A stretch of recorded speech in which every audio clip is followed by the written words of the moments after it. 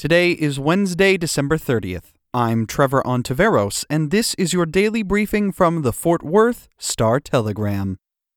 It will be cooler and rainy today in Fort Worth, with an expected high of 59 degrees. 2 people in custody of the Tarrant County Sheriff's Office have died in the last week, bringing the total number of inmate deaths to 5 in December and 17 over the course of 2020. 32-year-old Jared Chapman died in a John Peter Smith hospital room on December 22nd after hanging himself, according to the Tarrant County Medical Examiner's Office. The incident, which was classified as a suicide, occurred in the Tarrant County Corrections Center, records show.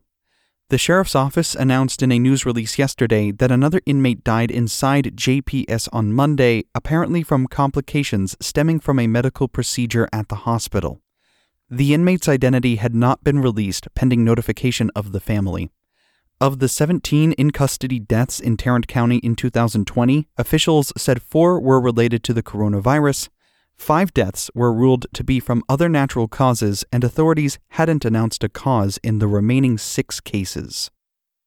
Tarrant County Judge Glenn Whitley was vaccinated with the COVID-19 vaccine yesterday in a public effort to assure the general public that the vaccine is safe.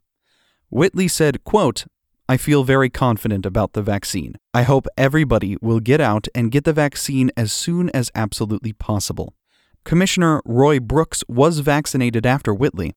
They both were eligible to get the shot under Texas's Phase 1B vaccination plan, which lists people 65 years or older and those over the age of 16 with an underlying health condition as a priority group.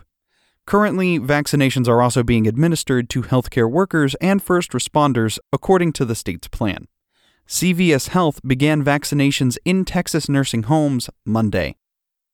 Tarrant County reported 1,278 coronavirus cases and 23 deaths yesterday, the most single-day deaths reported since there were 25 on December 12th. The number of hospitalized COVID-19 patients in the county increased by 148 to a new high of 1,323. Such hospitalizations accounted for 29% of the 3,764 occupied beds county-wide. Adult ICU beds were at a pandemic high 99% capacity in Tarrant County as of Monday. The previous high rate was 98% on December 19th.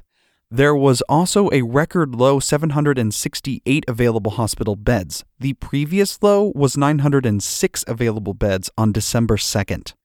Tarrant County has now reported a total of 145,279 COVID-19 cases, including 1,448 deaths.